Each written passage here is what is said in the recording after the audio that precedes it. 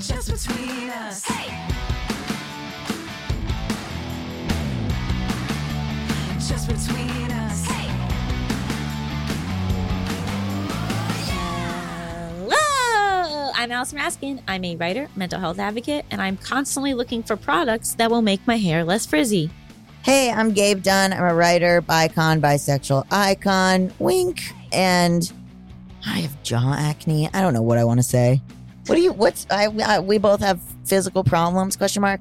What do you mean? What do you mean about your hair? Well, I have very frizzy hair naturally, and I've been just going and trying all these different hair products throughout my entire life, but I just got a new hair oil. I'm not that frizzy today. No, I love it. You dyed your hair black again. Yes, and nobody noticed. I'm sorry. I know, but it's my favorite because it's always giving Betty Page. Like I always like it. Favorite that you didn't even notice. I know, I didn't even notice. I'm sorry. But I got a haircut and you didn't notice. Melissa noticed. Well, I never look at you. Shot through the heart, and you're to blame. We don't have the rights. We don't have the rights. Anyway, this is Just Between Us, a variety show filled with heartfelt advice, Ridiculous games, and brutal honesty. Except when I lie just to burn you. That's true. I'm so excited about our guest this week, which is Danny Tamberelli, who is the author of 2 rom-com books, one which is coming out in May and one that I think is already out. And also, you might recognize his name from All That, The Adventures of Pete and Pete. And he's just like kind of a jack of all trades. Yeah, he was so delightful. Delightful person. I know. Danny is also a dad, so you can hear his kids in the background, which is very cute. Yeah, like it's a ambiance. Yeah, it's real. It's very real. Especially like it's like a spoiler. He's talking about his wife and then boom, they have a baby. 2 babies. Wow. Yep. And later, we're going to be talking all about romanticizing your life. And why I'm trying to do that. Oh, okay. You're trying to do it. Yeah. Okay. I'm working on it. Okay. I mean, you did go to Italy. That feels pretty romantic. No, that's not what it is. Oh, okay. Sorry. Did you click the link I sent? You know I didn't. Okay. Up next, we've got an exciting interview with our highly esteemed guest, Danny Tamberelli. So stay tuned. Just between us.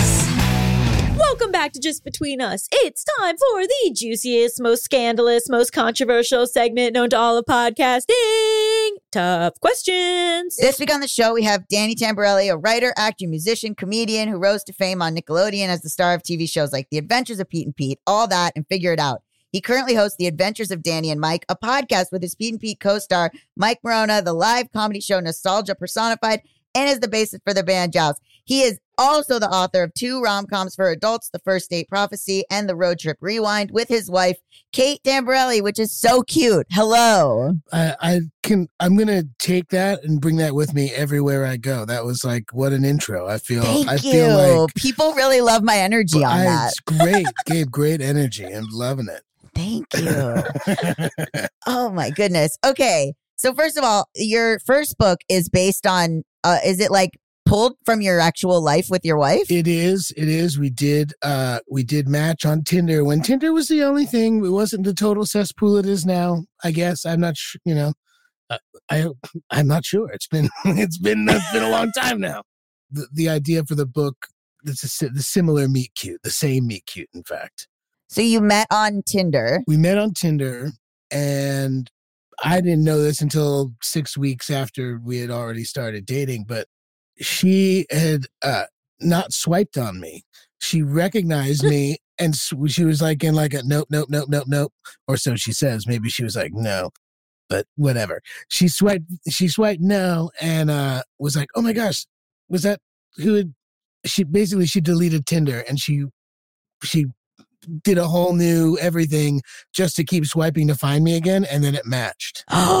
Yeah. Oh my God. How kooky is that? Yeah, the thing about it is, if that had been told to me same day, perhaps there would have been a little inkling to be like, well, I don't know if this is going to work out.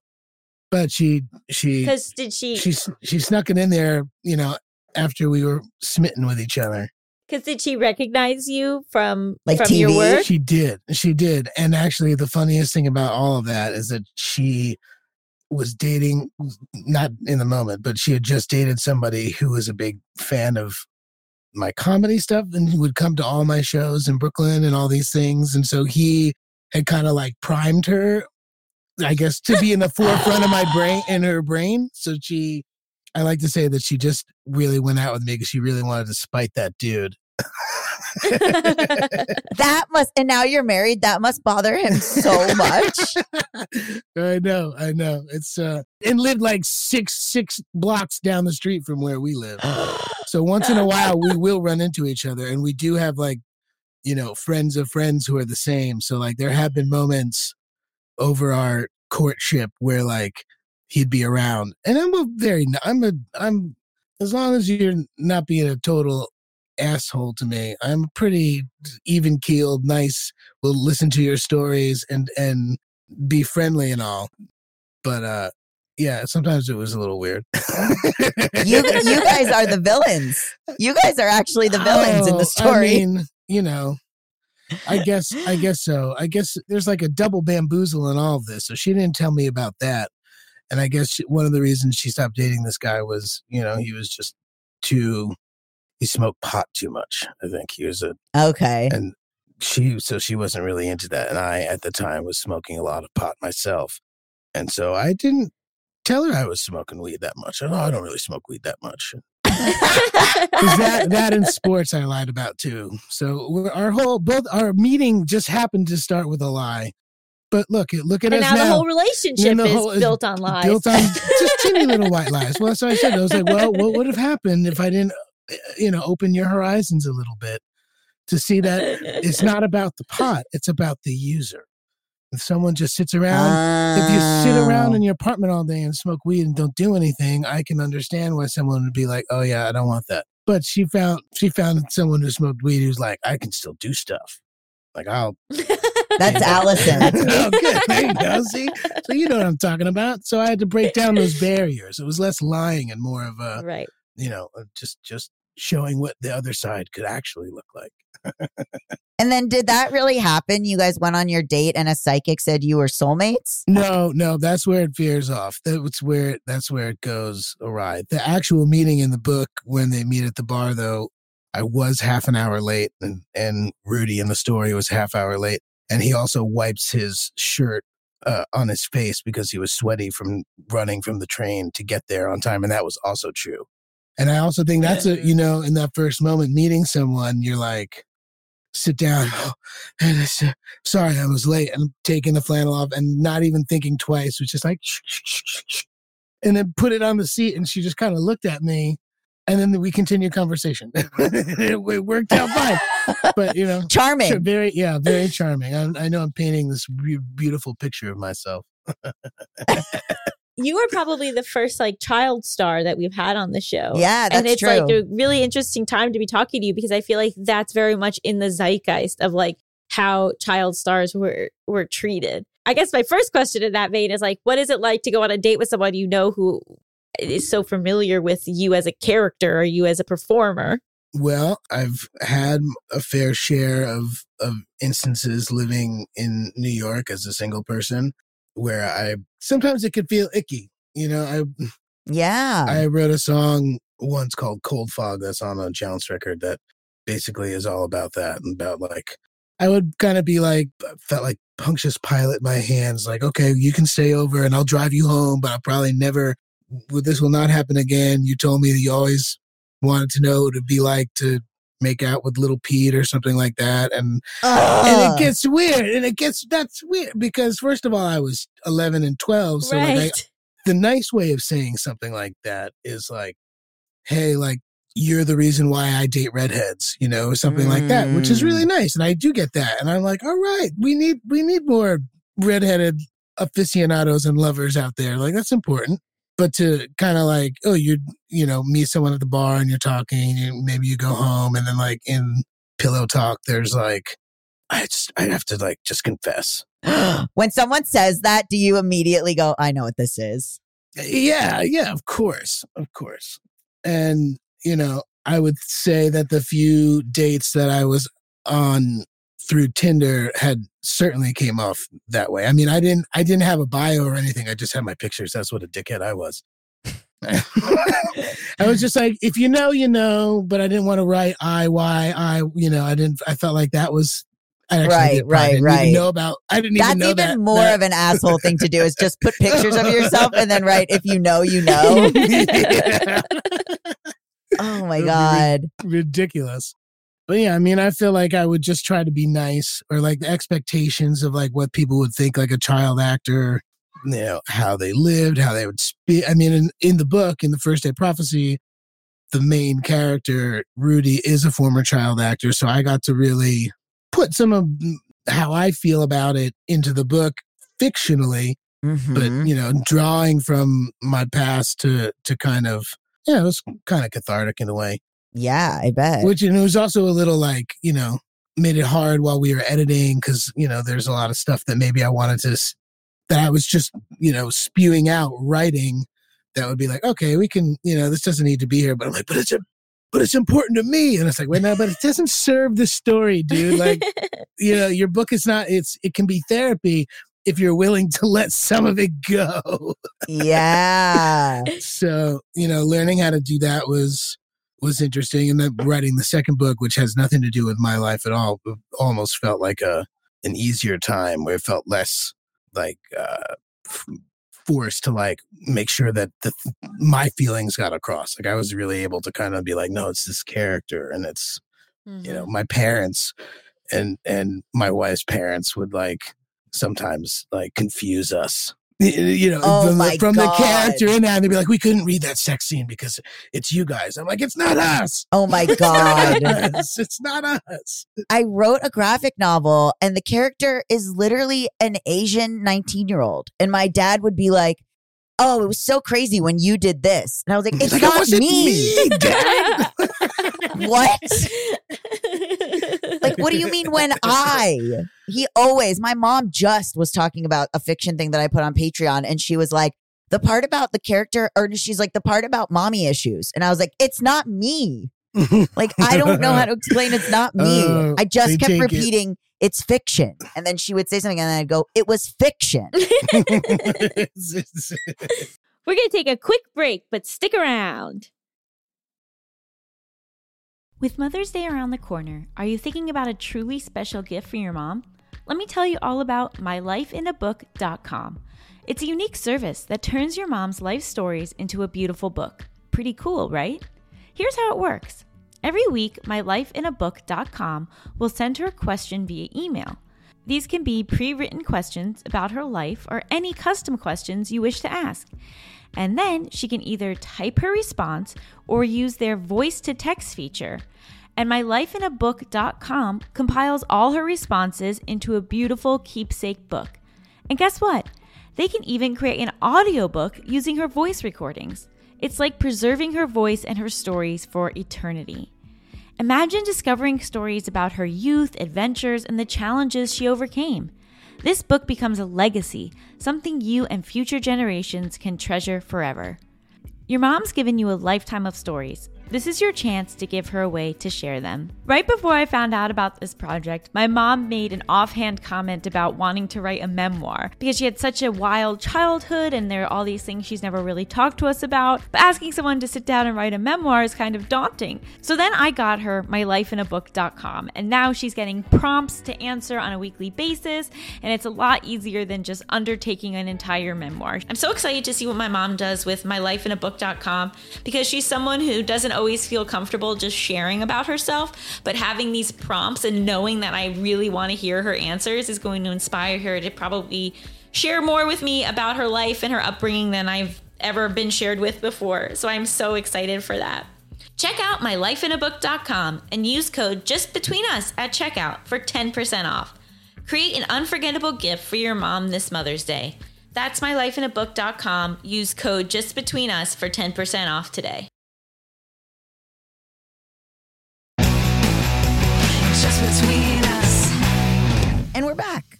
I would love to know some of those feelings that didn't make it into the book, and like how you do look back on that kind of childhood that you had. Well, I'm really lucky. I was really lucky. And I think Rudy's character seems to be, I was living in LA. I was on a very popular television show, all that. And, Nick Cannon's going off to do Drumline and Keenan's going on to SNL. And like, we're all kind of doing things. And I'm a senior in high school and I go to my public high school in Jersey and I want to go to college and I want to get that experience. And like, that was more important to me than like staying in LA. I'm like trying to like hitch a ride on another gig and like try to continue on that path because I was doing it as a kid and it was fun.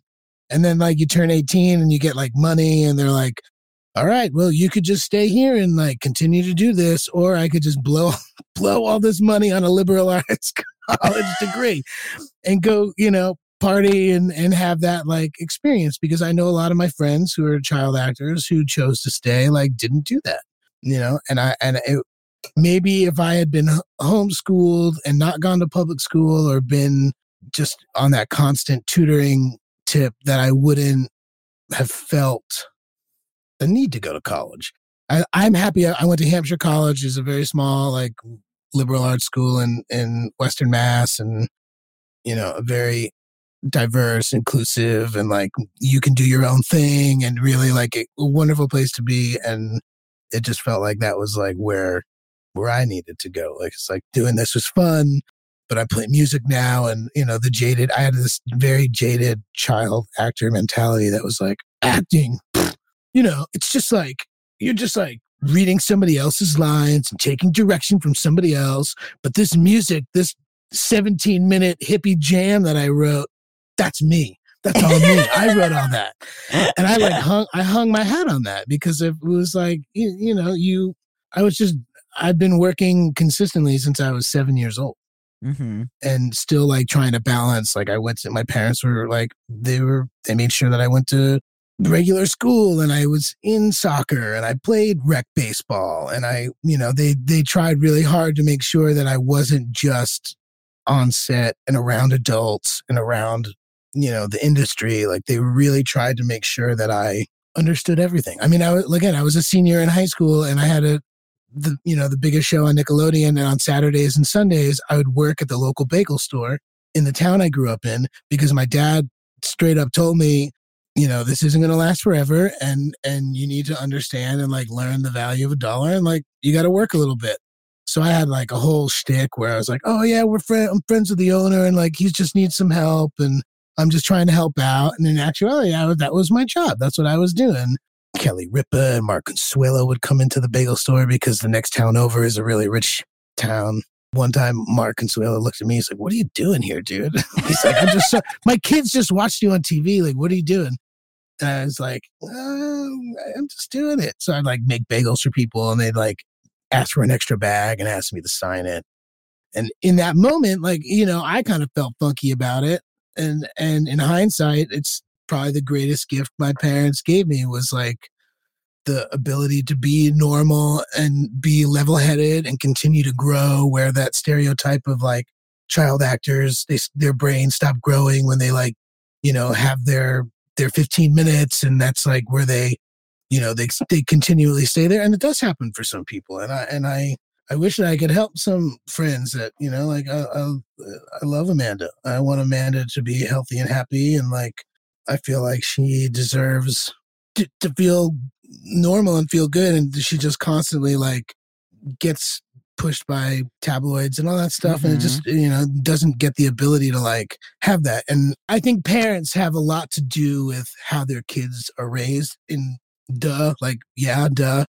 But specifically for child actors, if you have parents who are stage parents and they're thinking about the next gig, or they're thinking about the career, and they're not thinking about like this, you've got like a teenager who's going through all sorts of things. Like, I went from being on Pete and Pete, where I was like the cool, tough brother, and then was on all that, and I was the butt of all the jokes, and I was like 16, and that was kind of weird for me, where I was like, oh, I'm like, and in this other thing, I'm this like cool hipster, whatever, like, and this, I'm just getting like kind of shit on all the time. And like, it's funny. And I have thick skin and like, I get it. But as a developing 16-year-old to like go from up here to being like the butt of the jokes, it can mess with you. It can mess with kids who are like doing a million different characters and like while their brain is developing. Like, I feel like I don't know where little Pete and Danny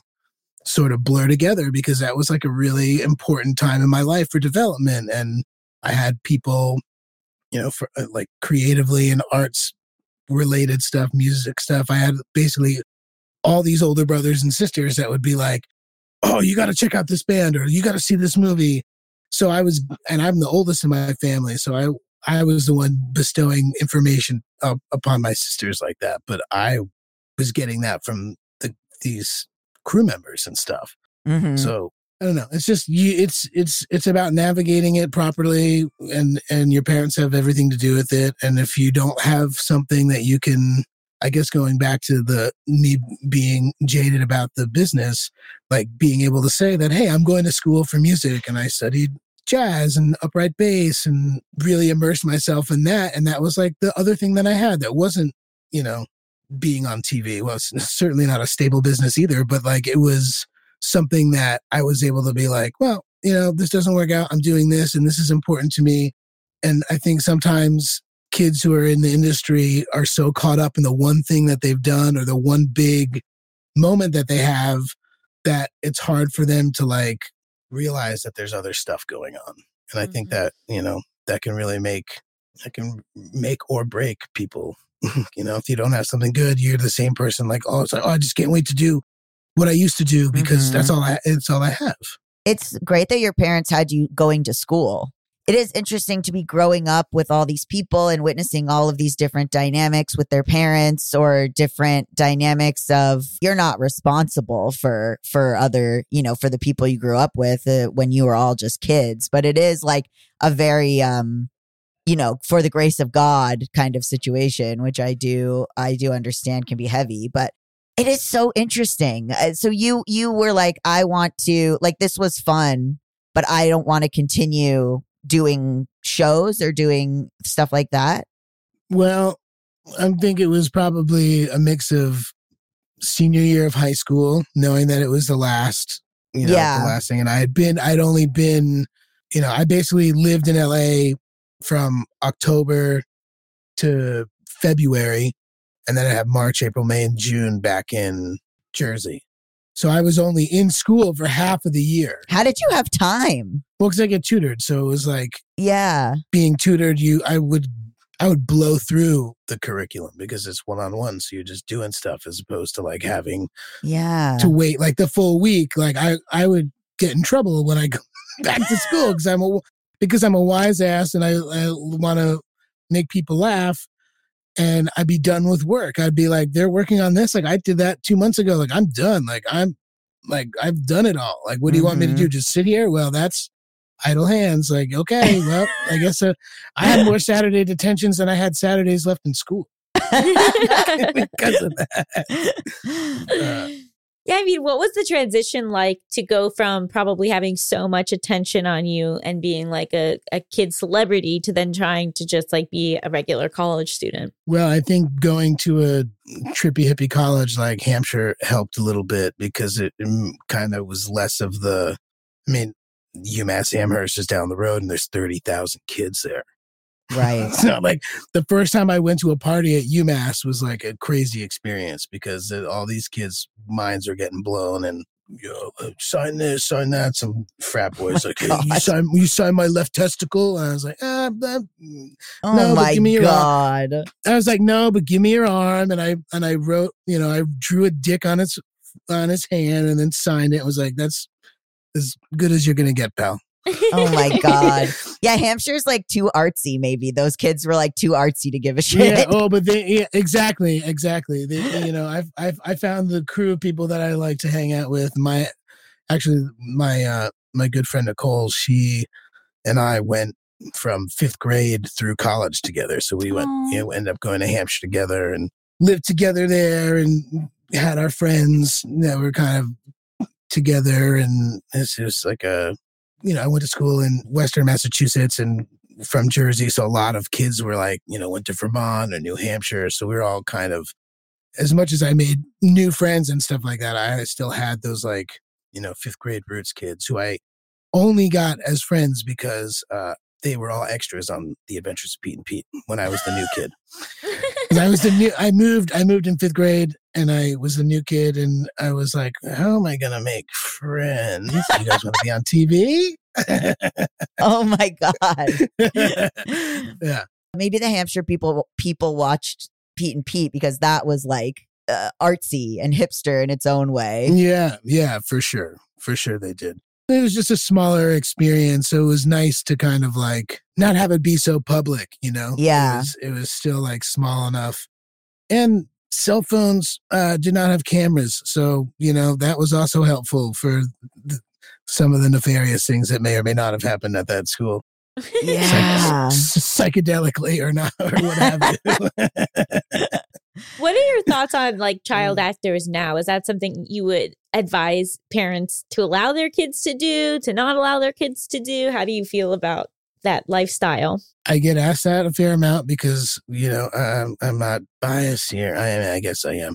I have very adorable children. And I'll brag about it all day. They're so damn fucking cute, but they're also pains in my ass.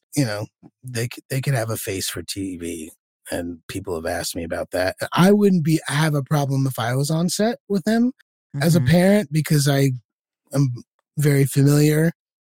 I would make very good friends with the social worker immediately and know where they are at all times. But again, I think it's more of a kid's decision. Like I made the decision. I bugged my parents as a little kid. I was like, I like that. I can do that. I want to do that. And I'd met a manager and they were like, fine, go for it. And I booked something and I was like, this is fun. I booked something else and like, this is fun. And then I booked Pete and Pete and that like took me until I was in sixth grade. So it just kind of went. But I think there are parents that see their kids as like, they're really adorable. They should they should be on TV. And if they don't really want to, I don't think it's a gray area. The thing that I don't like about it, and I said this I guess the kids from Stranger Things are probably all 18 now. But like, thinking about social media and like how like you see like all these child actors and like, this is mom approved account or something like that, like that they're sort of like monitoring what's going on their social media feed. But having to just think about that in general sucks. Yeah. Like like none of us we all do creative things. We all have to promote them. Is one of your favorite things about being creative going on social media and being like, make sure you buy this and make sure you do this and make sure you check this out. Yeah, it's not great. And to think about how that affects kids who are also developing, and we're, until we're in our like mid-20s, our brains fully capable of like understanding like full on reasoning for things and stuff like that and not getting over emotional. Like when you have like a 12-year-old kid, like have like a fun tweet and someone like says something nasty and like how that can like ruin literally ruin somebody. Yeah. And that to me is where like I feel like the line is. Yeah, you were more insulated. I mean, there were reviews of Pete and Pete, maybe. Sure. Yeah, it certainly wasn't in real time. Mm-hmm. Way back in the day when IMDb had the ability to comment on people's pages, which was something that they were able to do that my college girlfriend had told me you should look at. There's some crazy stuff about people meeting me or like seeing my band and like he stayed over at my friend's house, like stuff like that. And you're just like, oh God, everybody knows everything. Like what's going on here? But as like a kid, yeah, there was really none of that. It was more like they would send me, they tried to. And I said, I've been on a hit TV show on Nickelodeon. I don't have to go to this. Thank you. It was like, hey, this is how you're supposed to like treat fans or like, they gave like a tutorial of like being famous essentially. What? Nickelodeon did? Yeah, for like new cast members on all that, they would, they'd be like, hey, we need you to sit in on this, like, this will like give you like an idea of like how you like talk to fans. And I was like, I don't need that. I've done it. I know, I'm not an idiot. Like you gotta like, You just be nice. I was always told my mom's like, she's like, always like, turn it on them. Like, yeah, what I did was great. Like, but what do you like to do? And then you start a conversation, and then you have like these moments. And I believe in that. I think that was a really good thing to do, because as a 41-year-old adult now with good communication skills and like being a dad, like being empathetic and like trying to, get a point across or listen or be someone who's like, I see you, those are important things that not every kid growing up in the 90s got. Mm-hmm. That's really beautiful. I mean, your parents sound great. Yeah, they're pretty all right. They're pretty all right. If you want to hear the rest of this episode, and let me tell you, you do, head over to patreon.com/justbetweenus. And for $3 a month, you can get access to all of our podcast episodes in full, ad-free. You can also get merch for this podcast at justbetweenuspod.com or AllisonRaskinExposed.com. Okay, that's it. Ta-ta-la-ti-tu. Ta-ta-la-ti-tu.